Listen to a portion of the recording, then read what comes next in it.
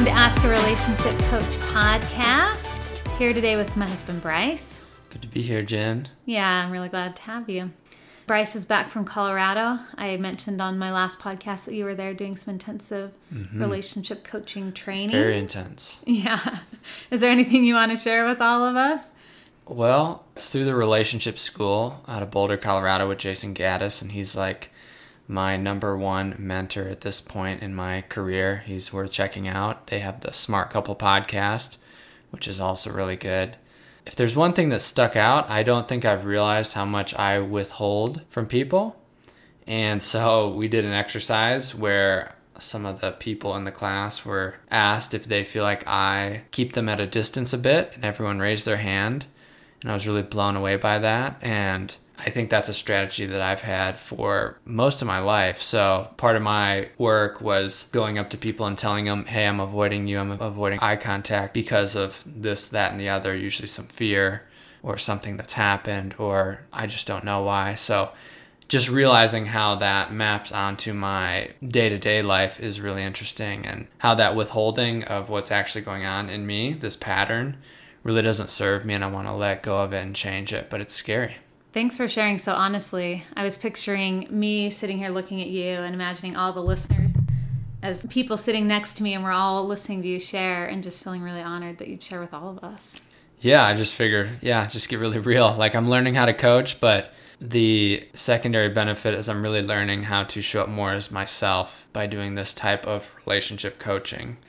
I love it, and I've just loved how much it's impacted our relationship for the better. And then how much that impact has helped me in my coaching as well. Yeah. And I think there's maybe a note here, something to bookmark, is that if you're on the self-development path, and if you know that you are, then you will probably have an idea of what you're working on day to day, week to week. So if you're like, no, I don't know what I'm working on, it can be really helpful to get clear on at least one area where you're really challenging yourself and really looking into whatever that is. So thank you to everyone here who is challenging yourself at least sometimes in relationships by just being on this podcast and listening to Bryce and I answer questions. After 13 years as a marriage and family therapist, I love being able to get on here and answer questions as a relationship coach, and often have Bryce here with me sharing his insights. As far as announcements, we have now the Facebook group up and going. So if you're interested, check it out. Just search Ask a Relationship Coach. There's a podcast group, and you just request to join the group and answer a couple of questions. Gives us a chance to get to know you a little bit better. And that's how you get into the group. And it's just a really great place to have these conversations and start to dive a little bit deeper into relationship conversations on a day-to-day basis. I would add, too, that I do see a lot of these groups out there, and the benefit to this one is that we're going to keep it safe, informed, and fun. Yep, so it is a private group, and even though Bryce and I don't have control over what everybody says in the group, we will continue to kind of loop back around to how to stay focused on what's most important in your questions. Okay, and then Bryce also has some men's groups going. Do you want to talk about that? Yeah, probably starting another one in February. There's a lot of interest, so I'm not sure what time of day, but if you're interested, it's only for men right now. We cap it at 6, so you probably want to reach out really soon to me at brycebauer.com to get signed up, and we'll be starting here probably in a couple weeks. Great. And Bryce and I are closing on a house tomorrow. We're going to be moving to a new area, and we're just feeling excited to start creating some live connections with people and having more live events and in-person opportunities to gather. So we'll definitely keep you posted on all of that. Yeah, 4 months on the road, ready to move in and nest. Yes, I am feeling the same. Okay, so today's question comes from a listener that I'm going to call curious, because I really like the curiosity in her question here. I like that she's asking about this topic. And so I thought that was your name.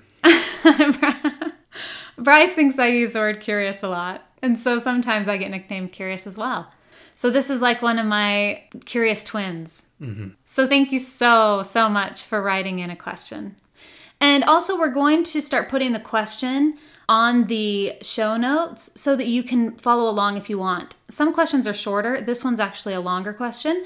So if you want context as we're going through, feel free to check out the show notes for that. Okay, so here's the question.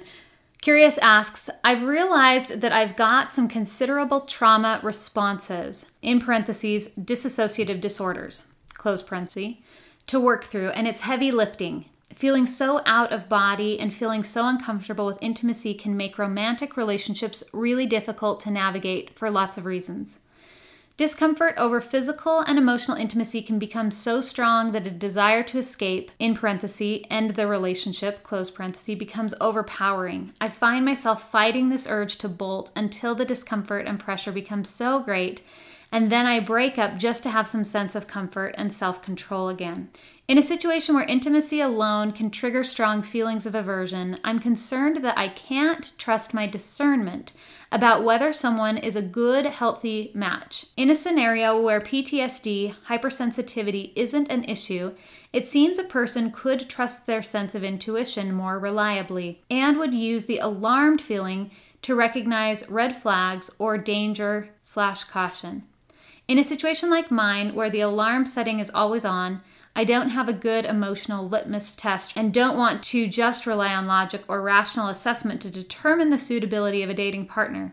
I need an emotional, intuitive compass, but mine doesn't offer a lot of clarity, and I end up feeling confused, unsafe, and distressed in most romantic relationships. In the past, I attributed this pattern of short, deeply uncomfortable relationships to the idea that I haven't met the right one yet. At age 40, I'm realizing the issue is likely more about my own comfort in my body than it is about the person I'm dating in general. There's also a good chance that picking an emotionally safe person to date at the outset is also not working well enough, given my lack of unreliable intuition in this area. What are some ways to think about this that I haven't considered? One strategy is to avoid intimate relationships altogether. Another is to avoid them until I don't have any issues with hypersensitivity or panic. I realize I have a lot of healing work in front of me. I sometimes think I should leave dating until I'm further along this path. Neither of these seem realistic. Thoughts? I really like this question for a few reasons. I think one of the things I really like about this question is she says something that I think a lot of people think without even being aware of it. And it's something interesting to explore. And let me see if I can find it. She says, I don't have a good emotional litmus test and don't want to just rely on logic or rational assessment to determine the suitability of a dating partner. So I really liked that. And I didn't catch it the first time I read it, but as I was reading through it this time, that sentence really stood out to me. Because I think this is something a lot of us are working on in different areas of our life, relationships being one area, which is how do we navigate the difference between emotion and logic, and how do we use both? And what is each aspect's purpose? What is the purpose of emotion and how do we use it effectively? What is the purpose of logic and how do we use it effectively? Because for someone who's been through trauma, this can feel very confusing. But I think it's actually an area where even without trauma, if you don't understand the difference between these two, you can actually get tripped up in ways that you may not know is connected to not understanding the difference between logic and emotion. So I feel excited to answer this question for that reason. And I can dive in more, but I'm okay sitting back for a minute too. Yeah, this is really fun for me to do. I'm remembering why I like answering questions is because it's just like a puzzle. And it's fun to me, even though this might not be a fun situation. So just noticing what happens as I read the question is like there's a lot of information there. And there's a lot of titles. And there sounds like there's a lot of pain. So I notice myself feeling overwhelmed by the question. And I'm guessing that just feeling into this, writing this question, having these questions circling in the listener's head is also really overwhelming. So I think that might be the first place to go, is like, how can we just make this feel less overwhelming? And I think simplifying is going to be helpful for this person just based on all that they have going on. So even though this is really complex, we can hold both. There's some complexity here, but also bringing in some of the simplicity I think that we can speak to. I would love that. And maybe if we were to address the complexity piece first, because I think I already went there a bit, to acknowledge that there are so many ways we could probably go with this question. And so if you were to be standing in front of us curious, I would say, we're going to do our best, but I also understand that there's a lot to this question. And we're just going to pick and choose the things that stand out to each of us. Yeah, so, and I'm seeing that at the bottom, it really is about, should I date or should I not date? And I would walk it back just a step further or maybe a layer deeper and go, why do you want to date in the first place? What do you want in your life? So If you're thinking, yeah, I want a partner and I want a family, or I just want a life partner and someone to be there because I feel really alone, that does make sense. But my guess is there's probably a deeper meaning there that you could attach to that will make this whole process feel more meaningful. And might also help guide you as you bump up against things that you'd call flags or emotional discomfort. And having a clarity of desire and why you're wanting to date might help with being able to move through some of those things. Yeah, and I'm thinking about my own purpose and some of the agreements we created, which I do have agreements that speak to us together, but ultimately in this life, because you could die, you could leave, lots of things could happen. I'm in this relationship because I want to learn more about myself and grow as a person. So no matter what Jenny does, no matter how much she triggers me, no matter if she leaves or dies, I'm always turning it back to me. And that would work the same way if I was still dating. Because if I'm trying to attach some goal at the end of a relationship that with someone I've just met, I'm already putting a ton of pressure on the relationship. Instead of really going with my gut, taking in the information, looking inside. Using the skills along the way. Yeah, learning and growing. Yeah, so I'm just thinking about how much pressure you may be putting on yourself and having this expectation that whoever you meet needs to be the one or needs to do a certain thing instead of really being in the moment and like, what do I have to gain? And if it doesn't feel safe, you can back away. I think that it's super important to trust your gut on this one. And there's nothing wrong. Even if you're continually dating and continually feeling like you want to run away, it's more information. It doesn't mean that you're stuck. You might have to do this multiple times before you really get the golden nugget of wisdom, why you do what you do. And my guess is that whatever's happening, there's a really super intelligent purpose for it, even though you're judging it as PTSD and this is my trauma and I'm just pushing people away. There's also this really wise piece of you that's ingrained in you that's doing something that might be beyond your understanding at this point.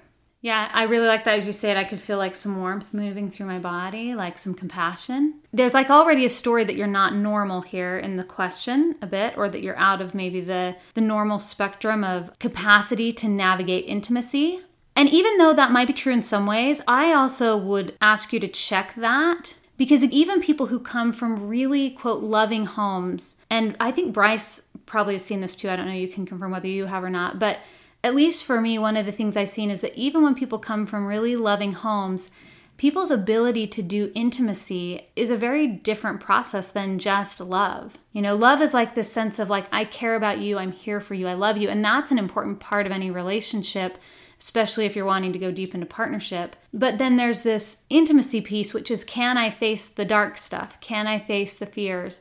Can I learn to speak up when it's scary? Can I learn to always have my back? So I think that love and intimacy are definitely connected to each other and you can utilize both. But I think a lot of people who come from loving homes and even maybe don't have a lot of trauma can still be actually quite scared of intimacy. Yeah, totally. I mean, everything that you're saying here is in regards to relationships being really difficult. And if we're going to be really honest with ourselves, they're just really difficult. This might be the most difficult thing that any one of us does, is just being in relationship to one another. And it's really hard to work with our nervous systems and really work to handle each other. So if you're running into a bunch of people that you don't feel like really know how to handle your nervous system, that's really normal. I think that's the status quo. Yeah. So I had, as we were going through this question, I had a visual pop up of a friend I once had, and he got a dog. And the dog came from a really abusive background. So even though the dog was already older, he had like this really intense trauma response. Like I would go over to this friend's house and I'd go to pet the dog and the dog would back away and then just run out the back door. And over time he'd come back in and then he'd get a little closer to me and then he'd run out the back door. He'd come back in, get a little closer, run out the back door. Maybe by the time I left for the evening, he would maybe let me touch him. So, there are certain abuse situations that create trauma responses that are very real. And so when you talk about this dissociative experience, you running away, whether you're actually physically running away or whether you're just in your psyche experience kind of running away, that can be a very real experience when there's been any level of harm or pain or abuse. So really allowing that to be a part of your reality, I think, is an important piece of the process. And I hear you saying that you're aware of that. So that seems really helpful. And the part that's going to help you if you're wanting to really create a partnership that's safe and loving and intimate is you're going to have to use logic. Because whether or not you have a trauma response, the only way to know the truth about the world outside of you is through logic. Emotion is information for you about you. When you feel afraid, that's information for you about you, that you're not feeling safe. Whether it's actually safe or not, the only way to assess that is through logic. I would say it's okay to respond to your emotion by running away. And at some point, what you can start to do is use a logical process to say, okay, I want to run away. That says to me, I don't feel safe. But what's the truth about this actual situation?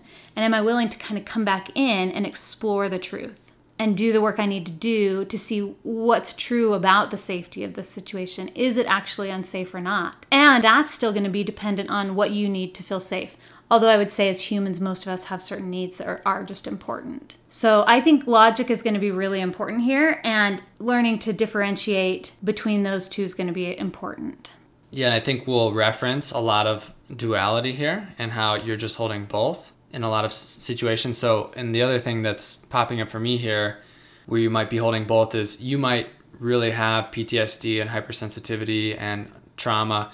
But I do notice sometimes people box themselves in, and it's a way, in some sense, to not take ownership and feel empowered in your life. So I would like to challenge you on that. And instead of moving into situations where like, I do this because of my the reframe is, I'm choosing to run away from this person because intimacy is scary. I'm choosing to run away because I don't know how I really feel. And reframing this whole, and not to shame you, but to really empower you, because I think that you might have a lot more power in these situations than you realize.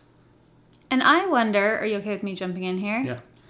I wonder too, because I think one of the things that trauma can do to people is it can like associate things aren't really connected. Like love can get connected with harm. And then someone who's been abused actually looks for someone to harm them again because they've actually connected that in with love. So while abuse has its effect on emotional experience, I think it also has its effect on logic. So I don't know, this is still kind of popping up for me, which is I think people from trauma situations sometimes haven't been given the tools for how to separate out what happened and look at all the pieces in a very logical way. So you might find yourself being drawn to men who are dismissive, maybe a little bit critical, maybe not very emotionally available. So you may find yourself drawn to qualities like that.